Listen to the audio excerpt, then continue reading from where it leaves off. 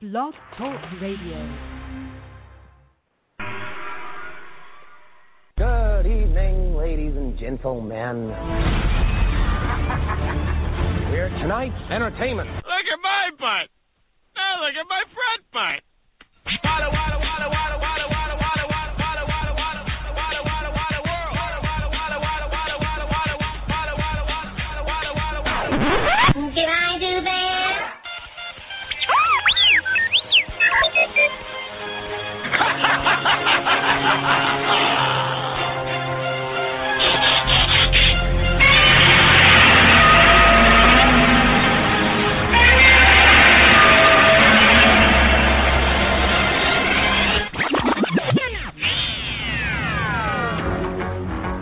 Open the circuit to the wave motion gun. Open the circuit. Gunner chamber pressure increases. Descent full. All the ship's energy is now in the wave motion gun. I doubt anyone here would recognize civic virtue if it reached up and bit you in the ass. Oh, did I hurt your feelings? Well, Magneto's right. There's a war coming. You sure you're on the right side?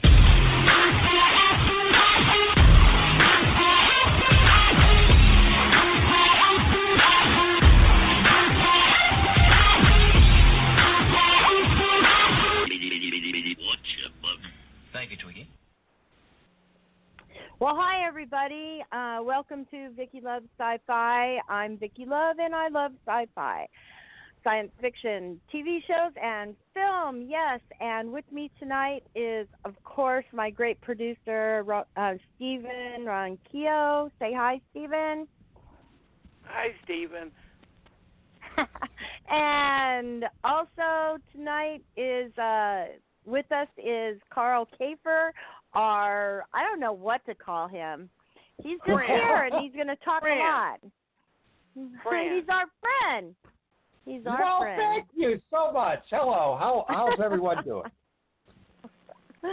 Yeah, and so having a weird weekend and found some time to do a show. So, I haven't done a show in a while. I think it's been 5 weeks or so. And a lot of stuff has happened in the world of science, especially like rockets into space. And so I always start my show with science. So I just want to say, you go, Elon Musk.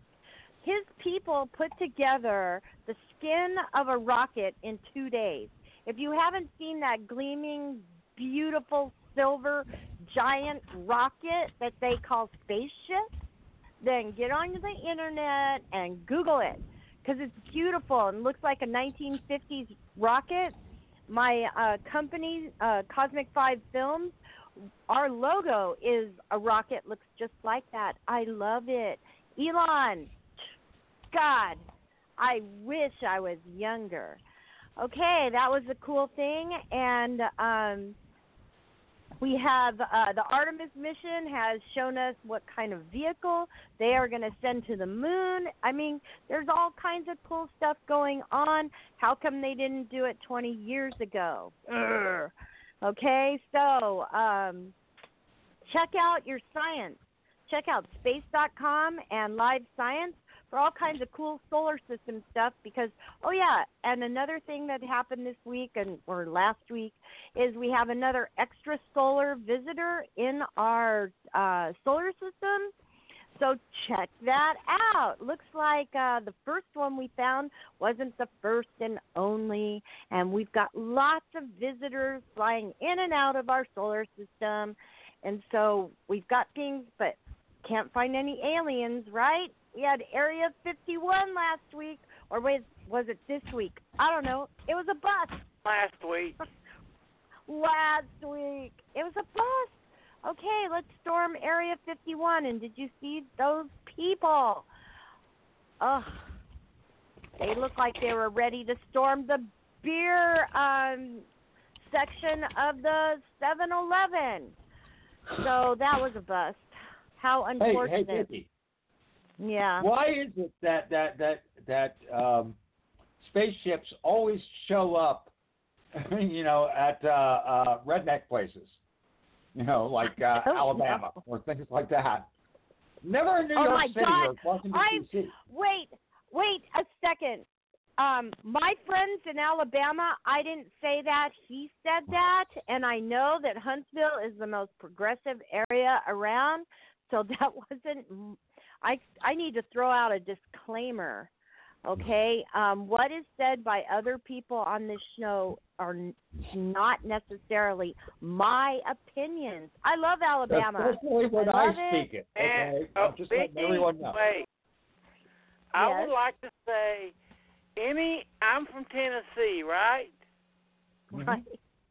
Any insult to the great Cousin Marion state of Alabama is okay by me. So I'm with Carl for one.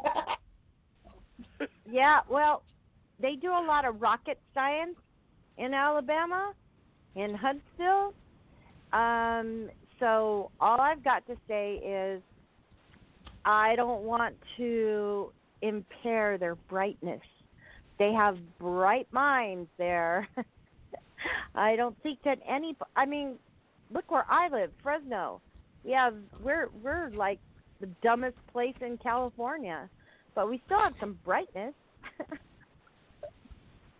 I don't know. so, It's between you and Bakersfield. I'm just saying. well, Carl, you didn't live here long enough to know anything anyway, so. I don't know You know. anything anyway, period, so don't worry about it. I'm not so worried. Okay, first thing I really want to say is after all the solar science and all of that, which is cool stuff, and everyone should be out there looking forward to the great things that our scientists are doing, our astronomers, our astrophysicists, and all of that. Just Google it and look at the cool things. Okay, here, one of our very good friends here at Vicki Loves Sci-Fi and at Steve's Video Store and even Carl and his show, whatever it's called. Carl's Tavern. Oh, yeah, that's it. Tavern or Cavern? Tavern. Okay, whatever. It was going to be Carl's Tavern, but he couldn't get the liquor license. All right, I can't help it. I got you laughing, Vicki. It's the best laughs I've had in a while. Good. Okay. Our really good friend, Joe Lemieux, who has been involved in movies for years and years and years, helped produce and been second director, I think, on many horror films. And he wrote and directed a film called The Stoop. And it is up for several awards at the Shauna Shea Film Festival that's happening this week and next week. Well, this week and next weekend. And it's up for Best Feature. And let's see what else. I have them listed right here. Best Writer Feature, Best Writer in a Feature. Best Female Actress, and there's one other, and I don't remember where it's at. But all I want to say is I don't want to sit here and look for it. I just think that this is the most fantastic thing for someone who got me into filmmaking and someone who has been his whole love of film is it just comes off of him like this bright shining light, and he deserves to have his break and people to see how hard he's worked and what a great. I've seen The Stoop and I think it's a great film, and good luck to him. And good luck to his lead actress and his co-writer. I just hope great things are in store in the future, because just being nominated at this film festival, which is part of New England Film Festival gatherings in the fall, gosh, I just think it's great. Congratulations, Joe, and keep on going. Oh, and by the way, his company's called Ion Spire films, and I think that you should look forward to seeing more from him. And Carl, you have something to add? First, I think we ought to all congratulate Joe. That's a great honor. Yes. And I've known Joe for a number of years too, and he just works really, really hard. And I think that's good. Yeah, I do have someone else I want to mention briefly. Wait, I want to say something first. Okay. If you at the festival don't vote for Joe, I will come there and unleash bodily fluids upon your foot protection devices. And I will also come and strap you to a chair and make you listen to my puns for an hour. And that will just blow your mind, okay? So, I do have something else I do want to mention. Someone else, someone who's been on my show a number of times. His name is Daniel Kramer. He is a filmmaker out of San Francisco. And he has directed a film called Overwhelm the Sky. And instead of doing the festival circuit, he's doing a roadshow presentation. And has already premiered in LA to wrapped reviews, San Francisco, and he's going across the country. And his film will be premiering here in November. And I will be part of that audience. And I just want to congratulate Dan on a tremendous success with his film too, and it's called Overwhelm the Sky. Yes. You're starting to see more films of the indie statue like his hitting the festival circuit and, as you call it, the roadshow circuit, which is like under 20 theaters. More nowadays than you probably did back in the 80s when it really was an underground scene. Right. Again, it has to do with being where you're supposed to be. You know, I'm now back in New York, so I am in a very good position to see this stuff. And we have a marching band outside. It's scary. But yeah, you're seeing it a lot more, and it's really nice for Dan. He's a good guy. He's also a writer. He's written biographies on Sidney Furie. He's doing one on Henry Jaglom, and he's also doing one on I can't think of her name right now. Joan Micklin Silver. That's who it is. But he's got a number of projects in the works. So congratulations to Dan Kramer too. Right. Congratulations to these people who work so hard to bring us entertainment. I think it's and what you said, Stephen, don't you think that these days the better films are the indie films? Oh, good Lord, yes. I mean, they have fresh ideas. Everyone says, oh, there's nothing fresh in Hollywood. Well, there isn't. You have to go to the indie films to see something that is really interesting, that captivates your imagination, because the crap coming out of Hollywood these days is just that, pretty much crap. Superhero movies, blockbusters, you know, Star Wars and stuff, but nothing really interesting. Mm-hmm. Well, you guys have seen the trailer I sent to you of one that's playing at the Knoxville Horror Fest, a sci-fi film that's coming out under the radar, and that's Blood Machines. Right, that looks really good. That looks like the last 20 minutes of 2001 dragged out in the future feature length, doesn't it, Carl? I actually have not seen that yet. So yeah, I can't. I still need a trailer. The one that looks like a live-action Mobius cartoon that has the girl with the crucifix on her chest. I have not seen it yet. I mean, you may have given it to me, but I have not seen it. Ah, God, you're getting too old for your young age, Carl. Yeah.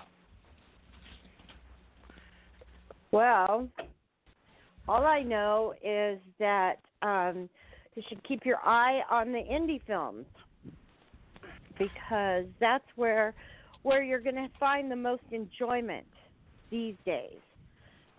It's rare when Hollywood puts out something that is really worth your time, effort, and money. However, that segues right into the film I saw last weekend, which was sort of, a Hollywood film, big budget and all, but that was Ad Astra with Brad Pitt. And man, look, that film is not for everyone, but it was fantastic. Everyone was so quiet. My son asked me, he turns to me and he goes, "Are you asleep, Mom?" And I go, "Are you kidding me?" It's a quiet film, and it takes on what space is. Space is quiet. There's no sound waves. I would imagine space is really noisy, but for our ears, we can't hear it. And so sound waves don't carry until they hit an atmosphere or something. And so a lot of that film is quiet, but it's so interesting that I didn't care. I loved it. 2 hours of bliss for me. And Brad Pitt was really good. It's like, what's his name, the guy that did Stalker and Solaris? Tarkovsky. Yeah. As in, what if they sent out, how usually we're going to send out a spaceship in outer space to find life, and they end up finding life, Mm-hmm. This one deals with the repercussions of what if they sent out a project to find life and they don't? Okay. Right. Like, when do you come home? When is your mission over? Seriously, I never really even thought about that until this movie. When is your mission over? If you're sent out to find life and you go to a certain place and you don't find it, so is your mission over then because you've run out of fuel or something? But what if you have an endless supply of fuel?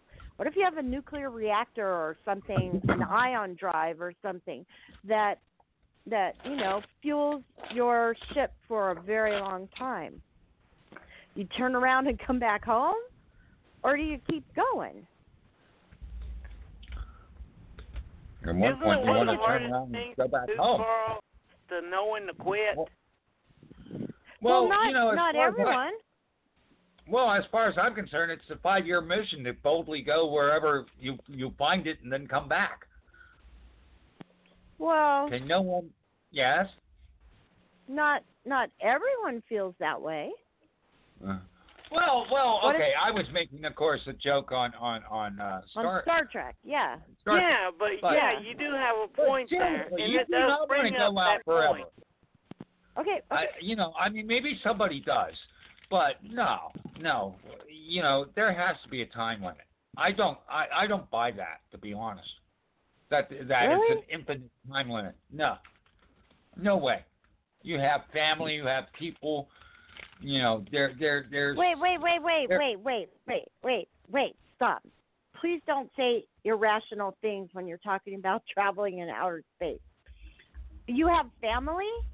Well, if you have family, you're pretty much telling your family, if you're going on a long space journey, you're right. Pretty much telling your family goodbye. All right. Okay? Or at least for a very long time. So it's not the same. You have a point. No, it's and they do bring up that question. And they do bring up every question, everything that Carl says. That what you said, Carl, is really the motivating impetus for the last third of the movie. Yeah. No, and Well, I understand because- that. I mean, I've seen the trailers and that. I've not seen the movie, mind you, but I've no, seen the the trailers. don't. The trailers don't really give that idea away. Yeah. The movie's idea more of an of intellectual discussion than the right. sci-fi action film that the trailer gives out. Yeah, Right. to me, that there was no way I was buying that as a sci-fi action film. I knew better. I knew it was cerebral. I got that right away. Well, you know what I liked about it is that it was quiet. Not just because it was space and it should be quiet in certain spots, but that there's a new trend, and I like this, of science fiction being quiet and thoughtful, as opposed to all those really loud action superhero films. I love John Wick as much as anyone else, and it's really loud, and I just love the fun of it. But with movies like it kind of started with Interstellar, kind of, but Inception was kind of quiet too in a way. But as Annihilation, First Man wasn't science fiction; it was a fictional story or some fiction about. Yeah, but there, Blade Runner 2049, real quiet, and Arrival, real quiet. I just like this trend. Annihilation, like I said, was quiet. This trend that, and there's another movie, The Outland, with Sean Connery. It's quiet. It's not really loud. And have you seen High Life yet? What? Oh yeah. Have you seen? Yeah. I finally saw it. Is that also quiet? Yes. Oh, and there's that robot one, I Am Mother, or Yeah. Quiet film. But even if you go back to things like Robot and Frank and some things, what's happening? What you're describing is that there seems to be this reaction to every action is an equal and opposite reaction for more thoughtful, cerebral science fiction films, which harkens back then to literature and to the more sense of reading a sci-fi novel as we did when we were kids, right? Right. Right. That's exactly what I feel. And so I agree with you 100%. I prefer my sci-fi to be cerebral. Of course, you and I will always disagree, but my favorite sci-fi film is Solaris, which you can't get more cerebral than that, particularly the Tarkovsky. Well, you can now, because there have been films made that are like that, and you discount 2001 when you say you can't get more cerebral than again, Solaris. Of course, 2001, but that's always been our difference. I'm Solaris and you're 2001, and and that doesn't mean I don't like don't say that. Don't say that. That's not true. Well, look at horror films too. We've got, let's see, The Witch, Midsummer, Lighthouse. Lighthouse is going to be starting good. to see that trend come with horror films too, where they're getting quieter away and from telling the blood and a gore. quieter story rather than. Right. To me, it's a backlash against the superhero movies because they are so loud and pew pew pew. You're starting to see the backlash. And do you remember when you were in 30 in the movies that came out like, let's see, Shawshank Redemption, a quiz show, movies made for the older audience which were raised on the 50s and 60s films. Right. Gran Torino, Clint Eastwood's movie, really quiet. Yeah. Now you're seeing films made for you guys who were raised in the 70s. Like Right. when I went to see Rocket Man, the Elton John movie, there was Mm-hmm. nothing. There was no one. I was the youngest one in there at 48. The rest of the I'm audience sure. were around your guys' age. Right. Mm-hmm. I'm sure. And my thought I'm was, sure. you guys are going to have a lot cooler old-style movies than the generation before. Right. Because think about the generation right now. Who's going to do a biopic on their pop stars? Yeah. Oh God. I mean, and then like say the last generation with the Justin Biebers and that stuff. Who's gonna? I mean, sure they're gonna make them, but what kind of a piece of crap movie will that be? And how many 70s style films are you starting to see come out, Carl? Ones that are love notes to Altman. Well, that's Paul Thomas Anderson. You don't like his stuff, but his stuff is a love note to Altman. Oh, absolutely. But you know what? Again, you're seeing, directors and that go back to the things they love and things that influence them. I mean, take a look at Ty West. The last film he did wasn't a horror movie; it was a western, which was one of the best films of that year that I saw, called In the Valley of Violence, and that was again, you're seeing these newer directors, these younger directors, a generation before us, or after us, looking back at our movies and being influenced, and then coming up with their own. Look at what Robert Eggers is doing, right? I mean, Eyes of Fire, which is a very, very unusual film for the 80s, I guess it was, right? Early 80s? For any generation. Yeah, for any generation.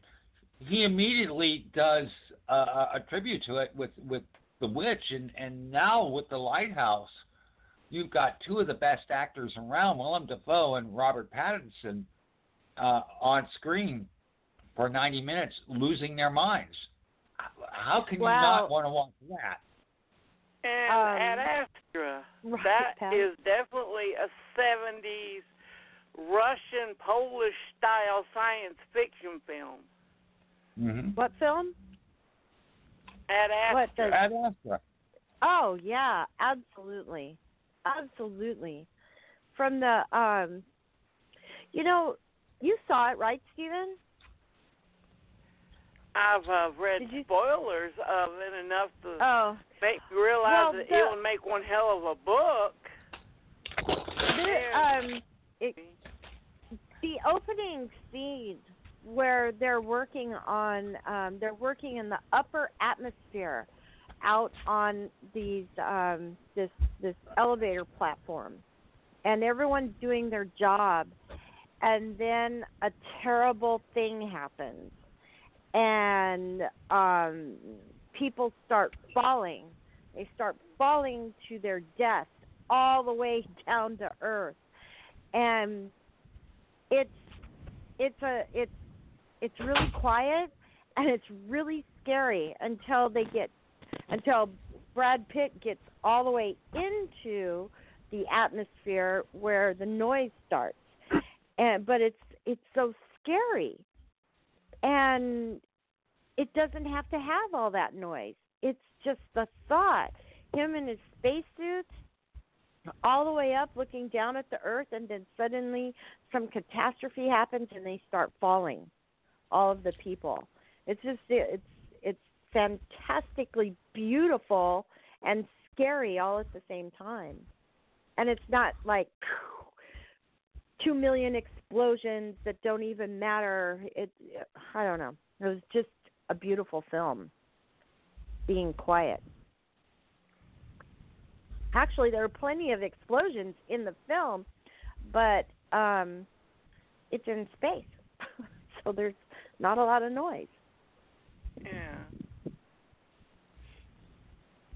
And so, well, I want to move on now to just something else that probably Carl only has like one sentence to say about this, but I got a lot of emails the other day. Not emails, a lot of text messages and a lot of Facebook activity the other day. And then finally I posted it on my Facebook.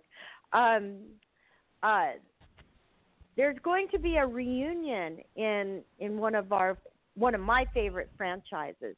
And that is the Jurassic Park franchise, where they're going to bring back our favorite scientists, Sam Neill and I can't even think right now, but Jeff Goldblum and Laura Dern. Yeah, and Laura Dern. There you go.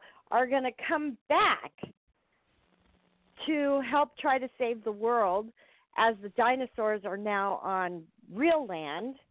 You know, land, like human beings living on land.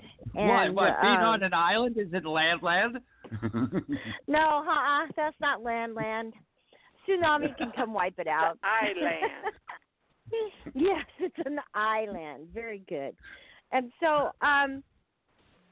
this whole thing, you know, the end of the Marvel universe just happened this past summer with the big End Game. I mean, could they have named it anything other than the End Game? 10 movies. It's the end, people. What about this? Jurassic Park. You know, Carl, I know you hated it. It's Steven Spielberg, okay? But maybe we could have a discussion about bringing back these characters into a franchise that really needs these characters if it's going to live I happen past. to agree with you. The Okay. only caveat I have is if they bring back Jeff Goldblum, he has to sing jazz. Are you familiar with what he's doing now? Yes, he's got and the jazz. I don't think that's going to happen. Well, I'm just saying that's the only caveat I have. But you've got three really good actors there, who are the best things about it. And the one thing I didn't like about the reboots is they're not there.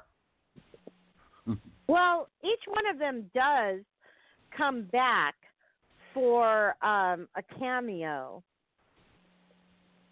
And Yeah, it could be more well, than a you're cameo. not the Chris Pratt films. Yeah, They that's weren't the there. one I'm Well, referencing. Okay, those are the Specifically. two.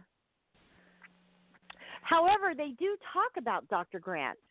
They do talk about John Hammond. They do, unlike other films with a history, that never talk about their history, like Star Trek. We're not going to get into Star Trek right now. We will, though. We could talk about that. And the firing of the writer. But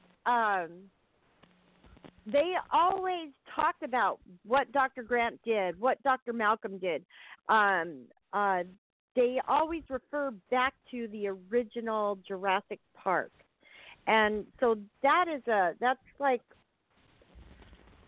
they kept to their canon, I guess you could say. Yeah. And then what's his name? The guy who grows the eggs, who manipulates the DNA. He's been in almost every single movie. Not D.B. Cooper. Wong. D.B. Cooper. Yeah. Stole some money and disappeared. I know. Yeah, really. Yeah, ain't that a bitch? I jumped out of the damn airplane. It was going, and I had the money, and I landed on this damn island full of dinosaurs. Okay, now that's a movie I would watch. That would be funny. Yeah, or like D.B. the Cooper. ending of Deep Rising. God, I wish they would have made a sequel to that. Well, who knows? say it loud enough on the internet and they might, because that's where they get all their ideas these days. Hollywood guys, execs for these movies, they get all their ideas. Look at, and so anyway, I'm going off on a tangent there. Do you think that bringing back these beloved characters are going to save this franchise? Because it's certainly not going to hurt. Woman whose idea of character motivation is, I'm going to run through the entire movie in high heels. Oh, well, you know, that's a director's decision. No, that was the actress's decision. It was? How is Yeah. it the actress's decision? She almost walked out of the movie unless they let her run through the entire movie in high heels. Oh, wow, that was stupid. I thought that was one of the stupidest parts of the whole film, is that she's running around like that. I mean, I know that she was in, but wearing high heels in a dinosaur park is a little weird anyway. I run this dinosaur park, but I dress in a dress and high heels. I don't know. I mean, at least Dr. Hammond, he had on the whole safari outfit. That was pretty good. Yeah. You know, he looked the part. She didn't at all. Okay, well, all right, so Jurassic Park is science fiction. We'll see if that really comes together. They've all said they're going to do it, and I think it's pretty cool. Oh, I wanted to mention that The Expanse is going to start with its 4th season in December, and as it gets closer and closer, I'm going to have a show about The Expanse, and I can't wait. But not only has The Expanse not only is the 4th season coming, we don't even have to worry about the 5th season, because not only has it already been ordered, they're already working on the 5th season. So yay for us Expanse fans. Can't wait. When does Westworld start? January, I think. But as I was watching a lot of podcasts today, I watched a couple about and listened to a couple about Westworld, and I'm in that same. I buy my series that I like. You know, I have it on disc, so I don't have to worry about streaming, because streaming, ever since net neutrality and all that bullshit happened, I don't rely on my streaming services to watch my entertainment. So I always buy the disc, and I have not bought the 2nd season, even though there are parts of the 2nd season I love. Westworld, I'm really scared that it's not Westworld anymore. So it's going to start in January, I think. And that's, but I'm. So they're hinting it's going to go more into Future World than Westworld. Right. I'm talking the movie, not the place.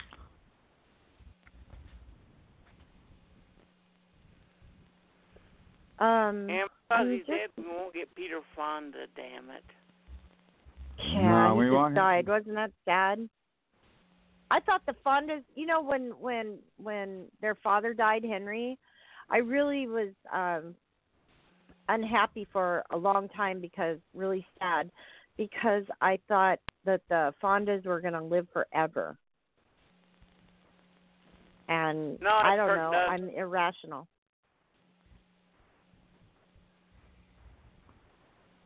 Okay, let's see. I think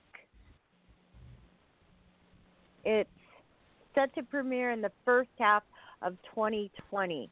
So they haven't even set a date yet. That's not good. I think that says that they're not sure that it's going to be as good as they want it to be. Or it's just HBO's laziness again. Which season of Game of Thrones was it where they just slacked off and it took forever? Oh, the last season. It took the last season was years to come out. right. It took 2 years, over 2 years, for Game of Thrones season 8 to come out. But that wasn't the only one. Game of Thrones used to always come out in springtime. At first, it came out in summer, and we could watch it all summer. I didn't have to go to work. It was great. Then they changed it to spring. And so I'm like, cool, because by the time that Game of Thrones, the end of Game of Thrones for that season, I'm going to be out of school. That's cool. I can deal with that. But then they started messing with, okay, now we're going to have Game of Thrones start in May and run it through half the summer. And so then things are not going well with the showrunners. And that's what I think is happening with Westworld. I think it's the showrunners, not so much HBO. Because HBO just churns out shows. They have all these new shows right now. Some of them are really great. The worst thing that The Walking Dead ever brought in was that half-season bullshit. Right. And then Netflix, how about Netflix and their worst thing ever, 10-episode seasons. That's just... Yeah, I disagree with you guys. I like that. Okay? Why? Okay, because okay, if you know British television generally is like 6 or 8 episodes. And what it does is you can focus more in on like a mini-series type of thing where it's one story or one arc, and they did that with my favorite zombie show, which is Z Nation. They cut it into 2 segments, and each segment had a specific thrust to it, and it worked rather well. I like it. One small fact. What? BBC did it right. Yeah. US I'm not saying they didn't. I'm not disagreeing with you completely on it, okay? Well, I'm not sure that I like 10 episodes. And especially 10 episodes when I have to wait more than a year for the next season. I think that's too long. I mean, usually I could go back and read a book. When I have to wait for an author to write a book, by the time it's published and I can buy it, the author, if it's a series, the author is halfway done with the next one. So I may have to wait 6 months for the next book to come out. But with a television series that is 10 episodes, and then I have to wait a year or 2, I mean, I don't live forever. And my life changes. Martin. Oh, he's never going to finish.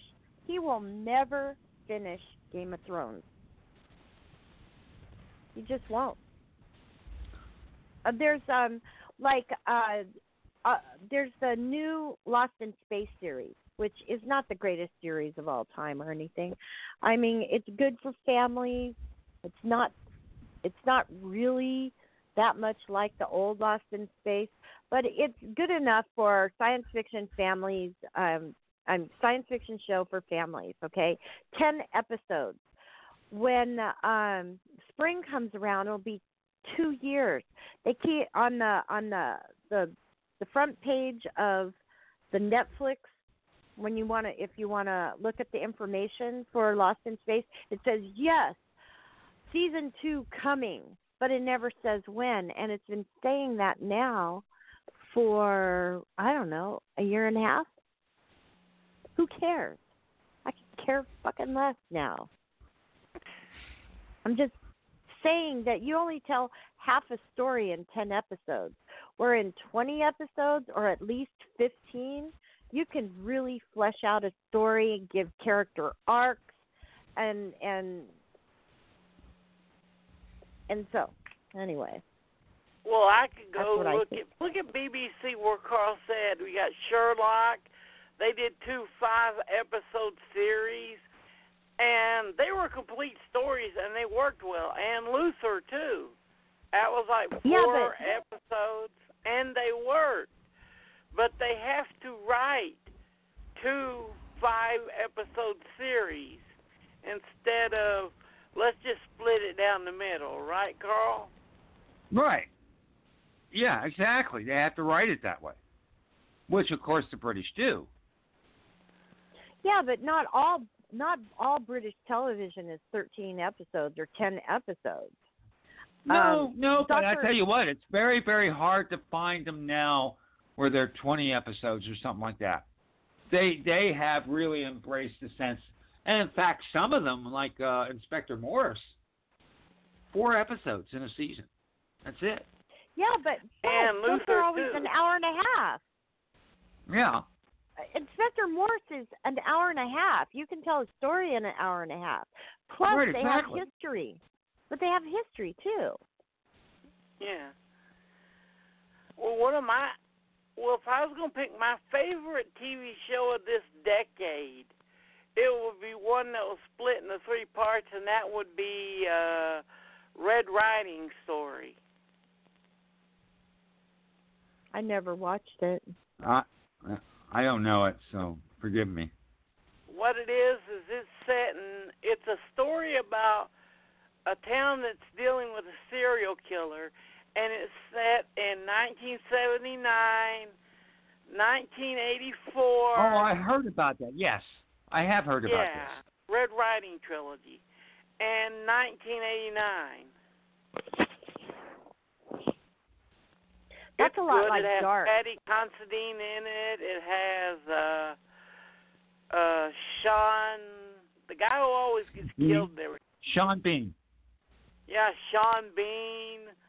It's just great. Great actors.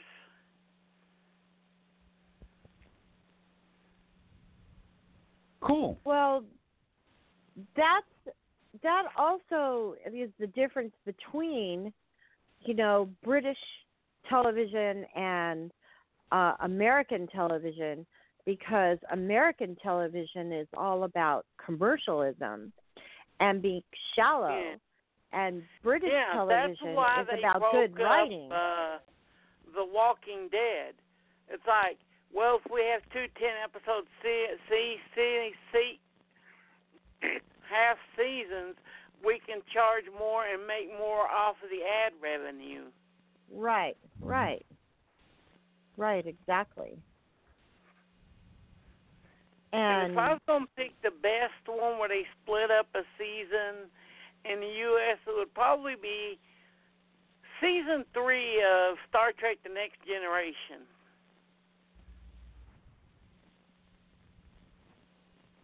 What do you mean? Where it showed half of the season and then Best of Both Worlds Part 1.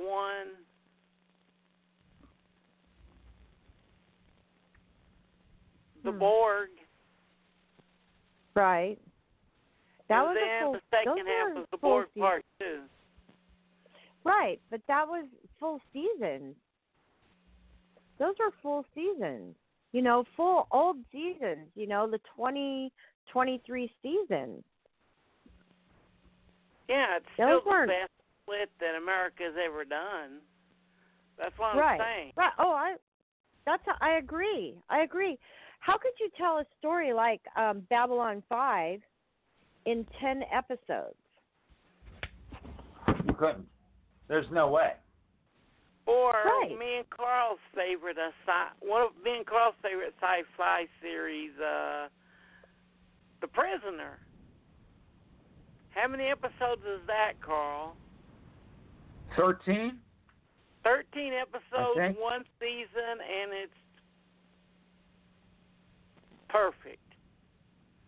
Yeah. Seriously, perfect. But okay. But also, how many characters are there? And really, who is there more than one character arc in The Prisoner? Yeah. Whose? There's like how many number twos are they, Carl, in the But series? you know what? That's not an arc. That's not an arc. She's right. Yeah, I'm talking not an about a arc. character arc where a character in the beginning is different than in the end, where things Sebastian happen Cabot. to that. Is he different? Yeah. Is he a Isn't he, static Carl, or when a dynamic? he leaves the first time and when he comes back towards the end of the series? Okay, so it's not Sebastian Cabot. It's Roy Kinnear is who you're talking about. In that Oh. show. Okay, and the thing is, he may not be playing the same number 2, even though he looks like the same number 2 that he played before. Okay, you don't know that. So I happen to agree with Vicki on this. He's the only character that has an arc, but even McGowan doesn't exactly have a normal arc, right? Right, because he's always fighting. Right, he wants to get away, wants to get out. He wants to get away. So even I would argue with you, does he really have an arc? Until I think he does. And we're not going to say. I'm not going to reveal the end because the end is an absolute head scratcher and that. But right, really, it's about him striving to get away, and each time he's foiled, but he still has the ability to try again. But does that Well, change? he has an arc if you buy the fan theory, which McGowan never said yes or I'm no not going to go there. Yeah. Now, I'm just looking at what was presented. Not theories, but what's presented in the series. Right. So, what I think is that if you want to tell, let's even talk about Sherlock, because Sherlock has not only does it have how many renditions in film, how many different actors playing Watson and Sherlock and all of that, but you also have the books and you have so many stories. You can take that. It's a gold mine, and you bring it to the television, and you can do 3 or 4 1.5 hour, 90-minute shows, and everybody's going to be completely satisfied because you know those characters. Whereas if you have a brand new show with brand new characters and you have more than 3 characters, how do you flesh out those characters in 10 episodes? It's really hard. And not only that, give some kind of believable world. You have to build that world also. And I just find that these things that I keep watching on Netflix, these little shows with 10 episodes, they leave you with too many questions or just kind of empty. Like, okay, wow, I just spent all this time on these 10 shows, and that's like reading half a book. When do I get to read the other half of the book? I'm saying that this is becoming normal, and I don't like it. And Netflix is getting too gun happy, trigger happy. Yeah. Oh, Netflix? Yeah. Yeah. Did you know that Netflix makes more money than Disney? Did you know that? Yeah. That's stunning. When I found that out like 6 weeks ago or something, and it was like, what? Netflix is worth more than Disney with Marvel and everything else, Star Wars and everything? Netflix makes more money. I'd like to have that business plan. But I see the beginning of the end. And now they're starting to hurt because a lot of the stations like are starting to take their programs back for their own streaming services. Right. That's the problem. Streaming is going to be, as in the next 5 years, it's going to be so fragmented. Yeah, it's going to be horrible. It's going to be like the early days of cell phone service. Yeah, imagine, Carl, to watch the 10 shows you like, you got to buy 10 different streaming channels. Yeah, not going to happen. Yeah. Right. They're going to find out that everybody can't do that. The reason why Hulu even made money is because it brought together so many different networks and, cable shows and bought those shows and brought them in. And even though they stay for only a short amount of time, if you buy Hulu, then at least if you're smart enough, you get in there, you watch your shows, and then wait for something else. Yeah. But and they nurture their own babies, like The Handmaid's Tale, which is, oh my God, so depressing. And Amazon too, with they're knee deep in the hardcore sci-fi. Right. Oh, yeah. Thank goodness. Thank goodness. Two of Carl's favorite sci-fi author has a show. Two Philip K. Dick shows. Well, they haven't. That's another thing. There's Electric Dreams hasn't had a new installment in 2 years this winter. It's been 2 years. And so are they going to have another one? I hear talk of it, but I don't see anything. But The Man in the High Castle is supposed to be coming out this month, in October, this next month. And that's going to be the last season. And I do really like that show. That is really it took the book and it went logically further than the book went. And a lot of people can't do that, namely the showrunners to Game of Thrones, right? Right. Without the books, Game of Thrones just every season went further and further down the path of this is bullshit. And so, and to segue, or they could be like the Star Trek showrunners right now who are driving down the road doing 95 miles an hour wearing blindfolds while driving the car backwards in the wrong lane. Oh, okay. Man in the High Castle will be out November 15th. Yay. Yeah. Season 4. Last season. Okay. Are you talking about Star Trek Discovery? Well, yeah. Anything they've done with the last 2 or 3 series, they've done everything in their power to screw it up. Right. It's like they get pissed off that they don't destroy a part of the mythos. Well, that's what they keep doing. And I know that Picard, here's a thing. My friend's daughter is in that show. Mm-hmm. My friend's daughter has a part in Picard. Mm-hmm. And I really hope for her that this is the beginning of her great career, because Star Trek can really do great things for your career. I mean, Chris Pine can be in anything he wants now. And what's his name, who was Spock? He can be in anything he wants. Spock, Quinto. Yeah.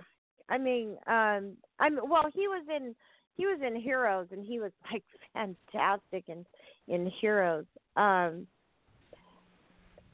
But Picard, CBS is everything is on that show. That show has to make it. It just has to make it because Discovery is not such a great show because they don't stick to canon. Yeah. And plus, well, this is the big topic we're singing into. They did a bad thing last month, wouldn't you say, guys? Just to get into the subject, Carl. Who did a bad thing? I don't know what we're talking about specifically. Star Trek Lots Discovery. of people did bad things. I did. Okay, I haven't followed it, so you have to forgive me. Oh, you know what I'm doing, because it's about the only Star Trek thing I've freaking... we've talked about it for sure, yeah. Yeah. Well, I just, Walter Mosley, you know, he is not just an African-American writer. He is a successful African-American writer. He writes across the genres. He's got like 40 books to his name. He doesn't have to work. But Alex Kurtzman asked him to come into Star Trek Discovery because Star Trek Discovery is written really poorly. And even though I know some people who know those people and love them dearly and all this stuff, I still, every time I try to watch the show, the main character, when she starts giving her speeches, I just want to, like, gouge my ears out, you know, like, I don't want to hear this because her speeches are terrible. Maybe she's just a terrible actress. I don't know. Something's wrong about that show, and they need a writer like Walter Mosley to help them. And so who knows what the circumstances were, but he was relating a personal story in the writer's room about talking to a police officer, and the police officer was the one who was being racist, and he goes, well, I call those people this, and I call those people that, and I always call these people the N-word. And so why can't a black man tell this story without any repercussions? So somebody in the writer's room, somebody must be a millennial, you know, I don't know, went to the producers, went to HR and said, hey, I don't like the way that guy said that N-word, and I want an apology. And so Walter Mosley quit. What do you think? Yeah. Here's what annoyed me, and I'm going to use the word because of the stupidity it goes to.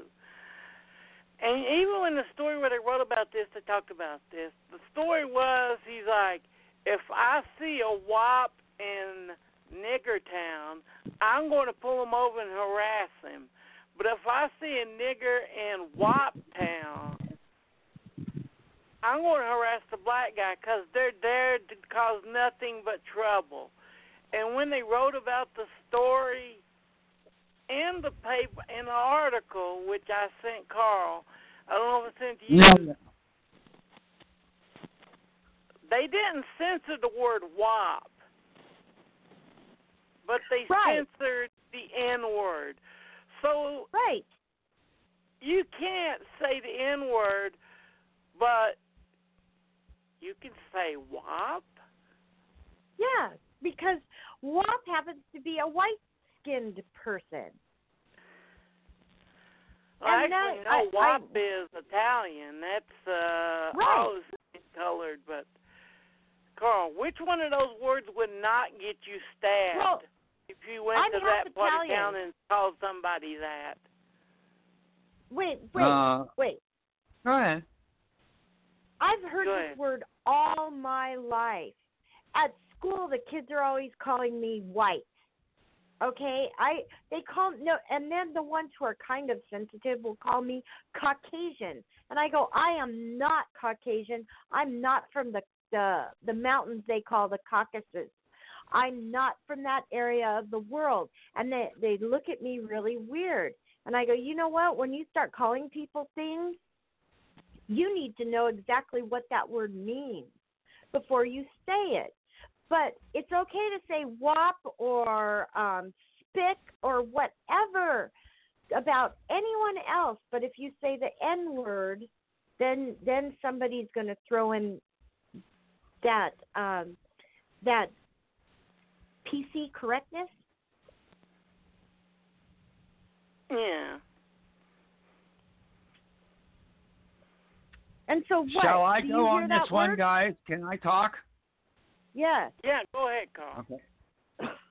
So there's a number of things that bother me about this. Okay, now I Get understand. you drink water first, Carl. You're coughing there and you sound a little dry. No. I'm sorry. I was coughing. I apologize. Okay. So anyway, you've got Walter Mosley, who is a tremendous writer, writes several of my favorite books, particularly Devil in the Blue Dress, which I just love. The man has a great language ability. Okay, he's brought into the show. Okay, he is black, and he is relating a story that happened to him. Okay, now if anyone deserves to say the N-word, it's someone who is black, particularly if you're looking at something that happened previously in a different era, which, of course, this thing happened to him when he was young. Okay, so my whole thing about these words that tick off people and make people, look at the context, look at the time frame, look at all these things. It's just like, there are books like Laura Ingalls Wilder, who is now being Little House on the Prairie is now being banned because of the use of the N-word. Well, what do you expect? It's during the Jim Crow era. It's showing how people acted back then. Let's teach people about context and why the words are bad, instead of just reacting to them and saying, oh, because they use that word, it's bad, you're racist. No. Context. That's what I got to say. Yeah, well, I cannot get into this at all, except I'm going to say this. Hopefully I don't get fired. I was told by a superior this week in my classroom that there are certain words that I am no longer allowed to say in my classroom. I can't tell you the word. But if you know me and you've been in my classroom, you know I don't say, and it was not a swear word. But I had a kid or several kids, I don't know, because I didn't get context. All I was told is that somebody complained about me using a certain word and that I'm not allowed to use that anymore. Even though when I was talking with a student in another complete context and everything, that student used that word. It's a common word. Common. People use it all the time. But I can't use it anymore. And so something is happening in this world that is really scaring me. Scaring me. I thought McCarthyism was over, but that whole idea of the McCarthyism, I know this isn't communism, but something is happening, and I'm scared about the future of our country. And that's all I have to say about that. Well, to quote a famous author, and once I say the quote, you guys will know what I'm talking about. He said, when words become more dangerous than action, then that's when it's scary to be alive. Right. Yes. And that's George Orwell. And and I've been saying this whole year, every time I come out of a meeting, I'm like, was that 1984? Are we in 1984? And I don't understand, and I'm very vocal about it, that how come I'm supposed to be a professional, and when I order books, my titles have to be run by the person in charge, because that person wants to make sure that the titles or these books are not going to offend students. Well, if you remember in Donnie Darko, Drew Barrymore's character was fired. Right. For teaching Watership Down. Exactly. I would never bring that book into my class right now. I mean, in fact, I'm a little scared. That we love that are really banned in schools nowadays. Clockwork Orange. You can't read that. You can't read that in school anymore.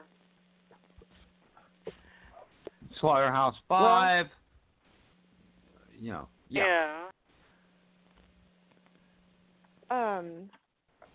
Well, I'm not supposed to because I'm in 10th grade. I can't read Fahrenheit 451 anymore, not because it went to 11th grade like when I first couldn't, but because now it's a 8th grade book, and the kids don't even get it. They don't understand it because I tried to talk to them about it. They're like, yeah, we read that in 8th grade. And I'm like, good. Do you understand what it meant? And I tried to have a conversation with them. They didn't understand any of the concepts because it's too way over a 10 or a 8th grader's head. Yeah. But does that matter? No. But here you can't. I don't know. I couldn't even take that book out. I was in high school. Right. You should be exposed to that in high school. I think they're going to ban Night next. I really do. I think that it's going to be it's too graphic about what's happening, as they're killing, as the Nazis are coming in and killing and rounding people up. I think that's just going to be too much for these poor, sensitive youngins. And so I don't know where to go with this PC thing. Stephen, it made me think when this thing happened to me the other day, made me think about all the times that we've sat here on your show, on my show, and talked about the PC culture. We've talked about how that poor young woman in Star Wars was ripped apart. PC culture in gaming, the PC culture, all these different things, and now it's so out of control that I don't know if it can be changed without some kind of revolution.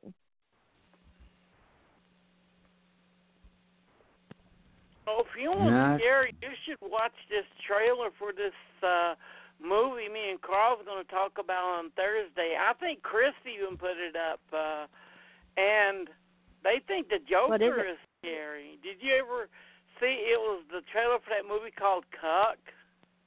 Yeah, we talked about it the other day. Did you see that?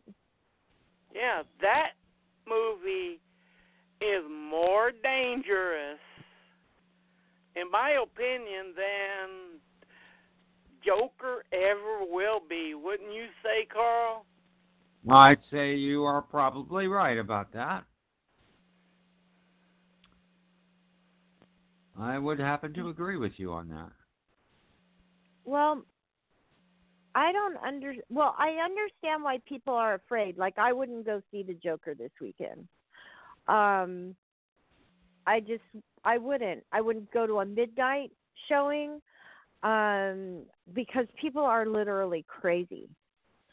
But besides that, I don't think that we should be censoring people's language. I don't think we should be censoring people's stories. I don't think that we should be censoring people's creations, because that's what gets us into where we're afraid to speak up and say things. If you read sci-fi, if you're in Carl's generation, that's one of the major themes of it, isn't it, Carl? Oh, absolutely. Absolutely. All that dystopian stuff, yes, but that we're in it now. I've been saying forever, since like 2011, 2012, that we are firmly in Fahrenheit 451. Okay, I've been saying for at least as long as that we're on a Philip K. Dick novel. So yeah. Yeah, the kids agree. don't read, and they've got their freaking earbuds in all the time, and big screen TVs. Parents are distracted by their phones or their big TVs, binge watching, reality TV, or YouTube. Here, this is how you do your makeup. Everyone, it's really strange. Something funny happened at work a year ago. Do you know, Vicki? Everyone.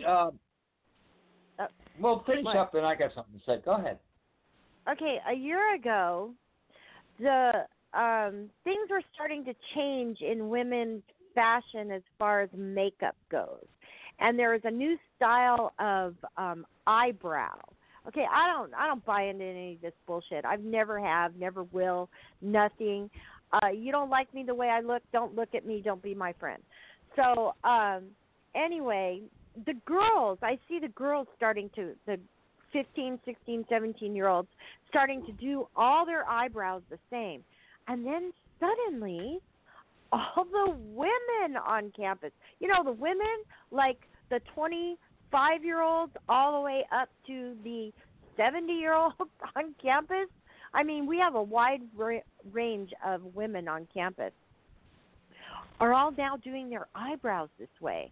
And I was walking around just totally, I'm like, okay, I must look like the freak who doesn't put all that shit makeup on. But all of them are watching YouTube, and all of them are learning how to do their makeup on YouTube. And that reminds me of Fahrenheit 451 with Mildred and her family from the soap operas on the big screen TV. Another thing would be the Twilight Zone episode. The Twilight Zone episode, Eye of the Beholder. You're the only one without the eyebrows, and everybody else has the mask. Yeah. Right, exactly. Oh, yeah. You know, those Vicki, things. Well, okay, can I jump in here because I need to say this? Yes. Okay. So, I'm now in New York. So, back in the 80s, okay, you're walking around, you're seeing somebody during that time frame talk to themselves. What do? You go across the street and don't bother me, I'm going to go over there. Now I'm walking down the street, everybody's got earbuds on talking to themselves. It's like, what happened here? Seriously, we're all so self-engaged that we don't even talk to people anymore. Oh, so you're saying, Carl, that New York City's become a Harry Nilsson song? Yeah. Oh, you did it. It's really strange. It's because seriously, I walk down the street and people, are walking, talking business or doing whatever they're doing, or they're looking at the phone. They're not even, it's like you don't even make eye contact anymore. I'm on a subway. I make eye contact with someone, and suddenly they're like, go back to their phone. Like, good God, people. Seriously. Well. Okay, enough. No, you know what we're doing tonight on this show, Carl? What? What we used to do every Saturday night back in the 80s and 70s and 60s. Get together with people and talk. Get together with our friends and just BS. Right. Have basic human contact. Whatever happened to basic human contact? Well, the tech giants don't want us to do that. We won't be on their devices, and we won't be paying $1,200 for a new iPhone, which is the most ridiculous thing I've ever heard of. And you know what scares the crap out of me? Yeah. Is that me and Carl could be talking, and Carl's like, my phone isn't working that good. I wish I had a new phone. And then and then 2 days later, on his Facebook feed, on the ads, there's ads for a new freaking phone.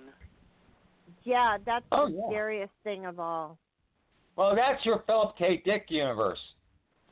Yeah. Yeah. That's Philip K. Dick. Yeah. That's Minority Report. Exactly. Mm-hmm. It's real now. It is totally real now, and nobody cares. Nobody fucking cares. I know. And that's exactly what Philip K. Dick was talking about. That nobody cares except this one person, and he usually gets trodden down. And what? This is why science fiction is so important. This is why reading science fiction writers is so bloody important. Because everything that those people who were writing in the 50s, the 60s, the 70s, that's all comes to pass. The only thing that we're not doing is living on Mars yet. It's the only thing. Our freedoms are gone. But, yeah, Minority Report. Now, when you walk by, if you're in Walmart, well, they've started taking those things away because people were getting scared and pissed, and it was triggering. They used to have those little screens as you walk by. It would start talking to you, and, pitching whatever type of product it was. Well, I think they got rid of them because they were scaring people. They were triggering people. And so, but, I mean, for quite a while, they, just like in Minority Report, just like the film, where the lead character is running down the mall trying to get away from the bad guys, and the ads are saying, hey, and using his name, and he can't get away. Yeah, you're so right. Philip K. Dick is rolling around in that grave, isn't he? Oh, seriously. There's so much more of it. No, he isn't. Rolling around in the grave, he's sitting up and going, I told you. Y'all didn't listen to me. I told you. Y'all didn't listen to me, so just fuck y'all. Just bye. I ain't dealing with it. And don't think that this, we haven't gotten into the political situation, but don't think that this political situation, he didn't have some, very prescient things to say. It's really scary about Philip K. Dick. I miss it when books were literally dangerous. Yeah. Well, okay, getting back to what we were saying about PC, isn't that what we want? Don't we want to shake up people? And shake them and say, look at this, right?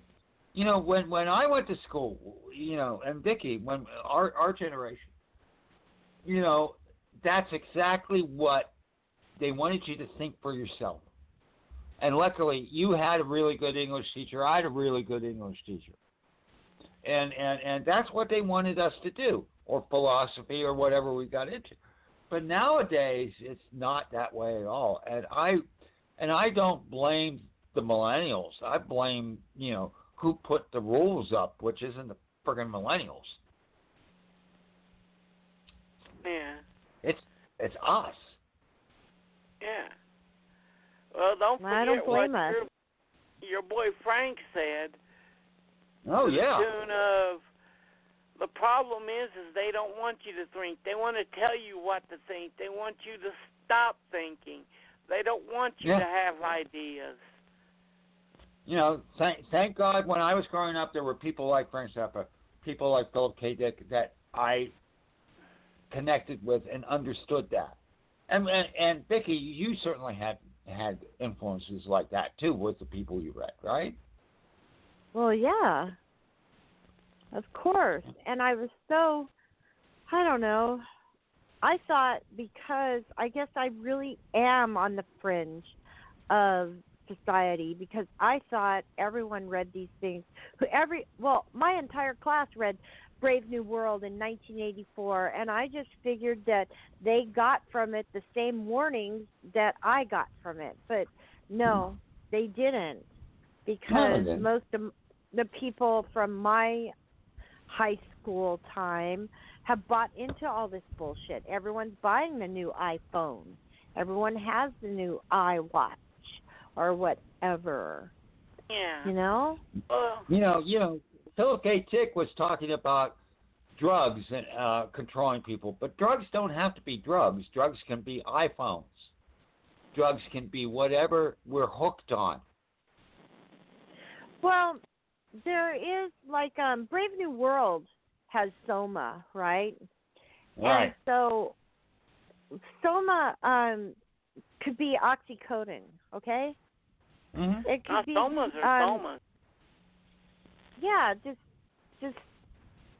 the thing is that we do have those designer drugs, and they are killing us, and they are making us compliant, and that's what they want. But all I'm saying is that in a story like Philip K. Dick, and he talks about substance D, whatever the case would be. Yeah, he's talking about drugs, but that also can represent something else in our society that makes us like drugged out, like phones or whatever it would be. Or nicotine.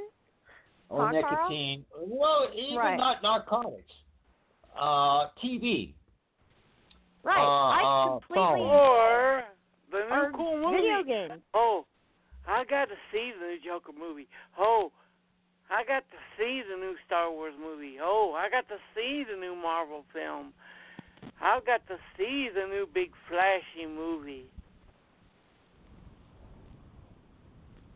Right. Yeah. I'll be the first one to admit that movies are my drugs. Right. I would too. I would be the first one to say that I love my streaming service. And what can I say? I love my streaming service. I'm old fashioned. Give me cigarettes and coffee. Anyway. I like that I can watch almost anything I want on my TV and my surround sound on my new couch. I'm so happy I have a new couch. You know, I mean, sure, I like those things, but I'm not overboard on them. Yes, I love my video games, but I play less now than I used to. I'm just, I don't know. When you say that these things are our drugs, they are, but it just depends on how we use them. And that's true, too. That's true. Who was it that said when it gets dangerous when the things that you own start to own you? I don't know who said that, but they're right. Yep. That's like I'm still of the generation of delayed satisfaction or gratification, whichever you want to say. I will still reward myself with ice cream. I will still reward myself with watching binging a show. I will do my work. I will get my things done, my chores, whatever, and then I will reward myself.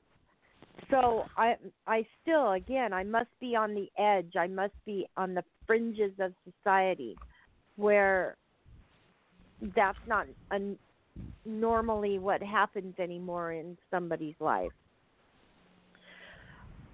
Yeah. instant gratification can be dangerous. Right. Because I think time about that the instant gratification is good is when you got to use the bathroom.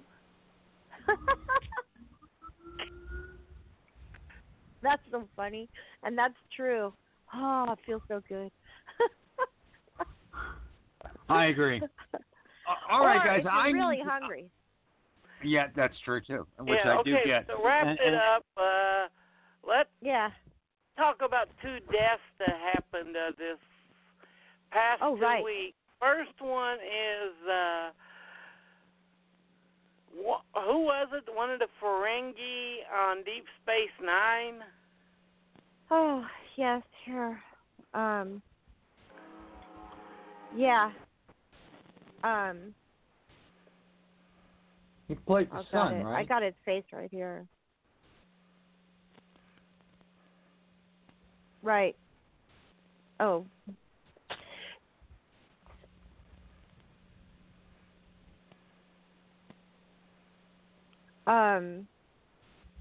Oh heck. They don't have his name. They just have he was born in 1969 and he died in 2019, so that's kind of cool. That's younger than us. That's 1 year older than me. Just 1 year. Yeah. Oops. I can't. Here's all his pictures. I have lots and lots of pictures of him. And I apologize to his family and his wife, who is just in so. Here we go. Aaron Eisenberg. He's in lots of things. He's been in all kinds of shows. He's been in film. He's an extremely intelligent human being as far as in his personal life. It's really a heartbreaking thing that he passed away. I think he was 51 or 50. Yeah, so young. Such a shame. But you know, there are people out there that believe that Deep Space Nine was the best of all Star Trek, and I don't think so. But there's you, Stephen. So, what was Nog to you as far as a character? Oh, I liked it because everybody had their own unique arc and own unique personality. And they all changed throughout the series. Right. Very true.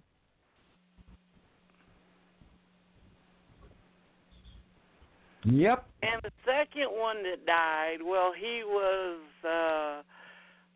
one of Victor Buono, King Tut's henchmen on Batman. He was on the original Star Trek.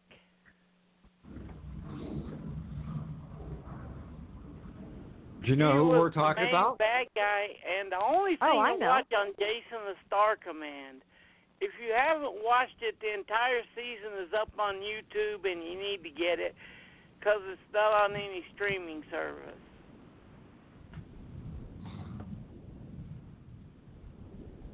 He was in the sci-fi movie Galaxy of Terror in the 90s. He wasn't he in an episode of Outer Limits too, Carl? No, I don't think so. He was in an amazing amount of stuff.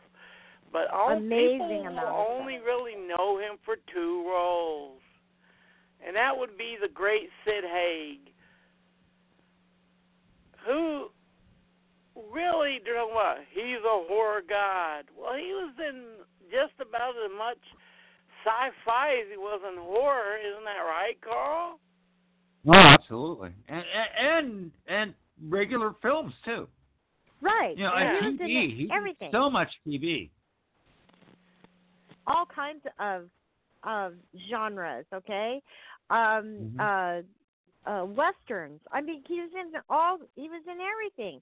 He was the utility player of actors. Mhm. And did you realize born in Fresno? What? Yeah, he was born in Fresno. He's a Fresno boy. You're right. Born in Fresno, California. Holy crap. That's great. Well, Mike, what's his name? Well, that means there are two good things that came out of Fresno.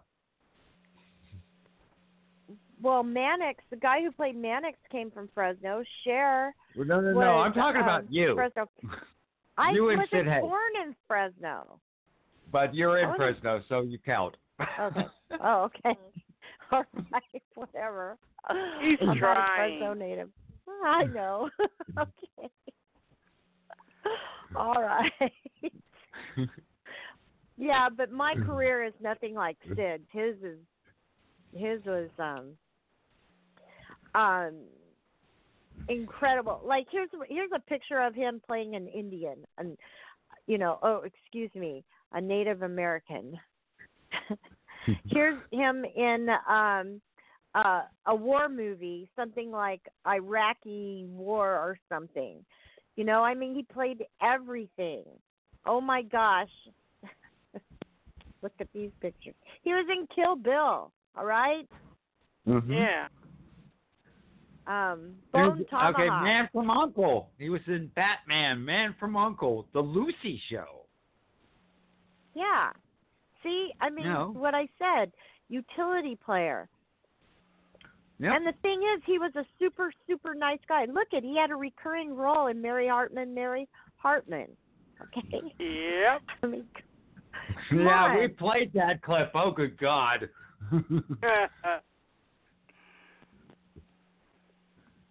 Yeah. It's the kind of clip that if we played it on your show, Vicki, you probably would get released from your job. Oh, I think I already probably blew it with what I said earlier. So we'll see. Well, yeah. Sci-Fi lost two good ones this past 2 weeks. Right.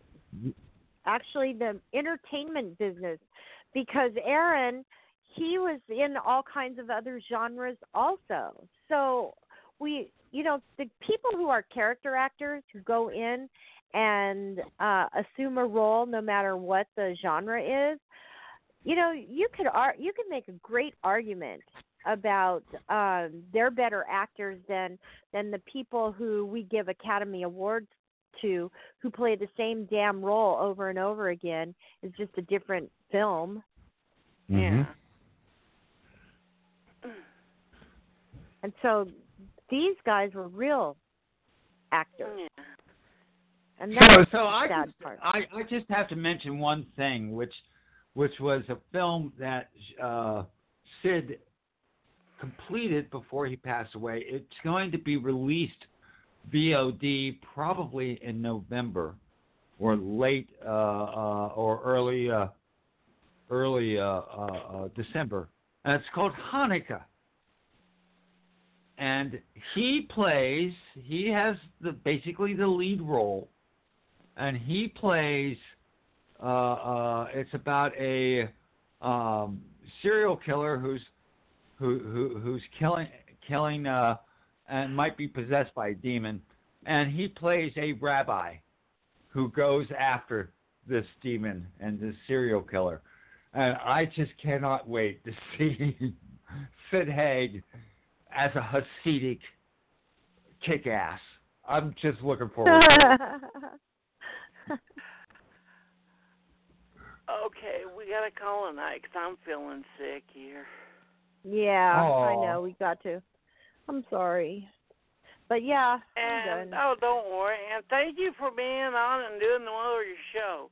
I can tell you from when I posted it today in a movie and showing it to Tracy, there's people excited for this, Vicki. Yeah, well, it wasn't my normal show, so I hope they liked it. Especially you, Tracy. I love you so much. Okay, I gotta go. My boss is in. Okay. All right. Good night, Okay. everyone. Good Thanks night, for having me on. everybody.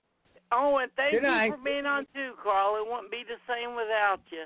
Though we Right. won't say Thank you, that Carl. off the air. Off the air, we'll be mean to you as usual. Okay, that'll work. All right. We'll see you guys later. Bye. Okay, bye.